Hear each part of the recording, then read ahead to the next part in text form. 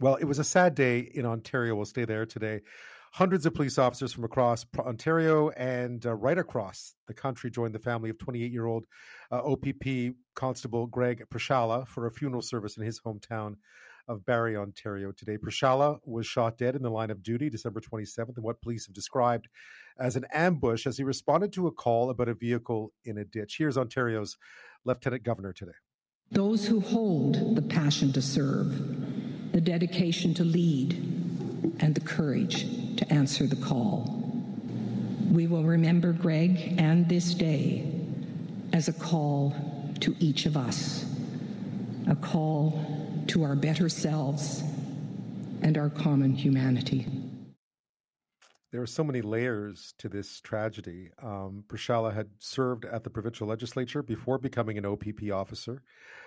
He just found out that day that he had passed probation after 10 months on the force, or a little more than a year rather, or a little less than a year, but he had been on a 10-month probation period that he had passed. OPP Commissioner Thomas Carrick also paid tribute to Constable Prashala at the funeral service today. I have heard many inspiring stories regarding how Greg was highly respected as a police officer, an accomplished athlete, and simply an extraordinary individual who by his actions inspired others to do and be better. Now, two people have been charged with first-degree murder in his death. One of them is 25-year-old Randall McKenzie, and it's caused a lot of controversy. McKenzie was out on bail, as it turns out, despite charges of assaulting a police officer and illegal possession of a firearm. It also shows, according to court documents, that he'd been denied bail, but was released after a review. He was also, there was an arrest warrant out for him because he had failed to show up for a court appearance a few months back. All that added up together had the OPP commissioner, who you just heard from, Ontario's premier, Doug Ford, the federal opposition leader, Pierre Poilievre, all demanding that more be done to make sure that potentially dangerous offenders aren't given bail. So is the bail system in this country broken? We've read a lot about it of late. Was this a tragedy that could have been prevented without the benefit of hindsight? Were there mistakes made here? Joining me now to answer those questions is Anthony Doob. He's an emeritus professor of criminology at the University of Toronto and has written extensively about Canada's bail system. Thanks so much for your time tonight. Welcome to the show. Thank you. Well, once again, we find ourselves in a situation where the bail system is being called into question. Obviously, there's reasons for the anger, for the grief here. But again, there's a lot of fingers being pointed at the bail system, and it's important, I think, sometimes to get a reality check on exactly what the bail system is equipped to do and what it isn't. What do you make of this case? Well, I think it's obviously a very sad case. It's a sad case because somebody ended up being killed. But I think that the question that one has to ask is what really could be done and what, in a sense, went wrong in the bail system. And at this point, I don't think we know whether anything went wrong in any obvious way. My starting point is that when I look at the bail system, what I see is a system that incarcerates a large number of people without, before they are found guilty. So that across Canada right now, 40% of our prisoners in federal and provincial institutions are awaiting trial. They have not been found guilty. They are legally innocent.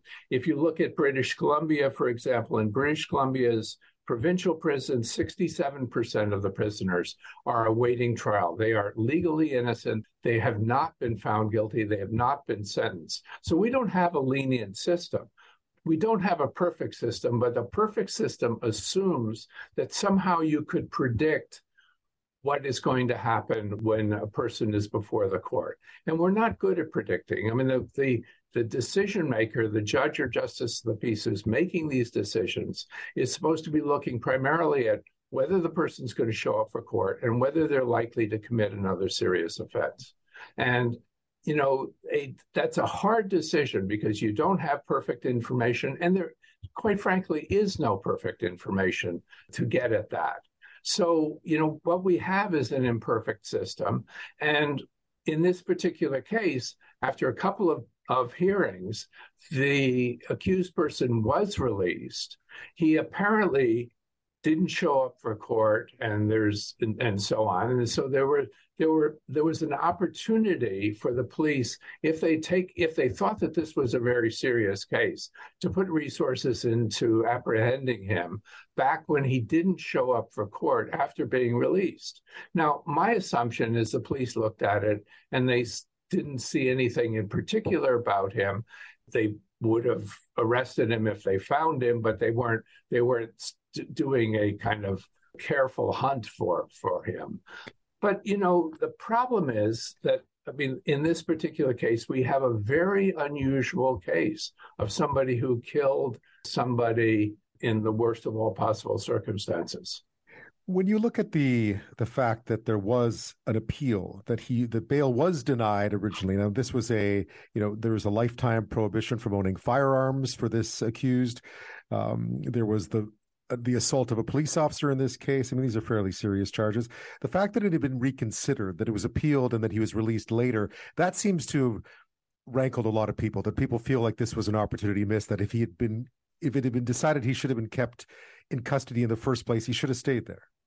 It's always easy to see that it's an opportunity that was missed after the fact, after some terrible event like this. My reading of that is that, first of all, you have a different decision maker, but you also may have different facts.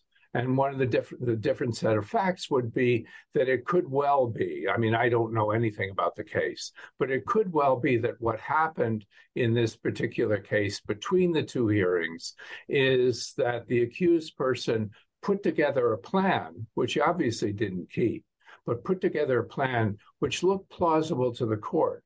So found somebody who was willing to be a surety, was willing to stay in a particular location that maybe he couldn't have, identified before.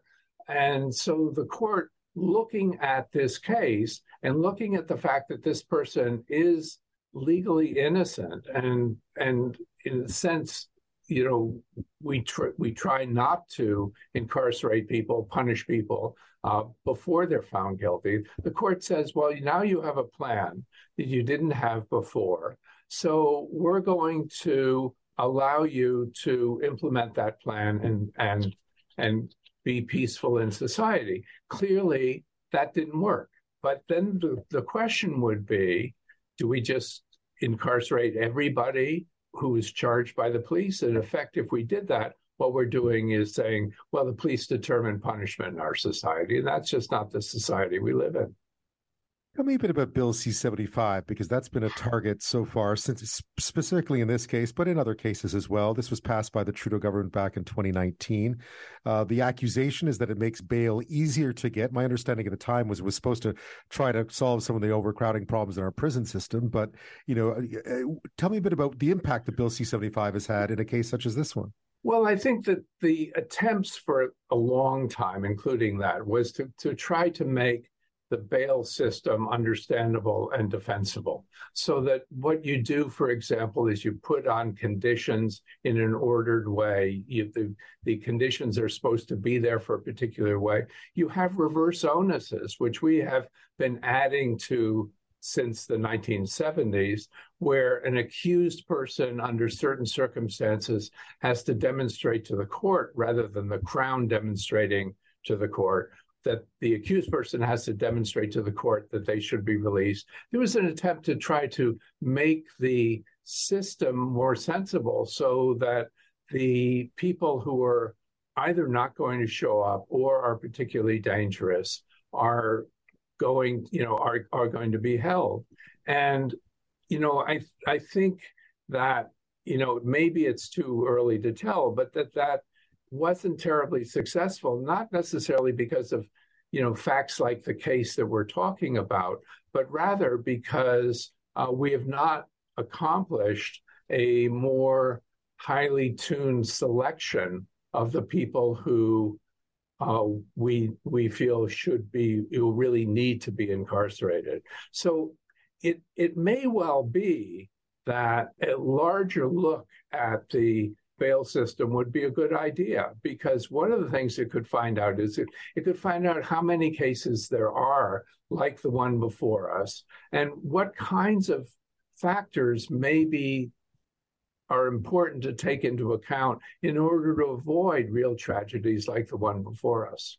Uh, what needs to be done now? You mentioned already that in the vast majority of cases, people behind bars are already people who haven't been found guilty of anything. What can we do to better tune the system so that something like this potentially couldn't happen again? Or is this just the way it is because we can't jail everybody? Well, I think part of it may be that what we should be doing is focusing our attention on certain more serious kinds of cases. I mean, one of the things that happens is that we have a large number of people who are being apprehended for an offense, being released on certain kinds of conditions, and those conditions may or may not make a lot of sense. So that, for example, a condition might well be that a person has to stay in a particular location, and unless they're being escorted by somebody else. So we're putting resources into apprehending people, enforcing various kinds of conditions. And maybe what we should be doing is focusing the detention of people and the conditions under which they are released, if they are released, on a smaller number of people. I mean, if we have literally thousands of people awaiting trial in custody, maybe those resources, those are very expensive resources. Maybe what we should be doing is taking those resources and using them more effectively. So that I don't know the facts of this particular case, and the facts will come out in due course. But if in a case like this, it was seen from the very beginning that he was a very dangerous person, then what we want to do is to ensure that the appropriate levels of control are put on him. Maybe we didn't do a good job on that one. And maybe the reason is we had a whole bunch of very minor kinds of offenses where this one, in a sense, didn't stand out in the way in which it might have. The other thing to remember, and this is the terrible part of predicting human behavior, is maybe this wasn't predictable.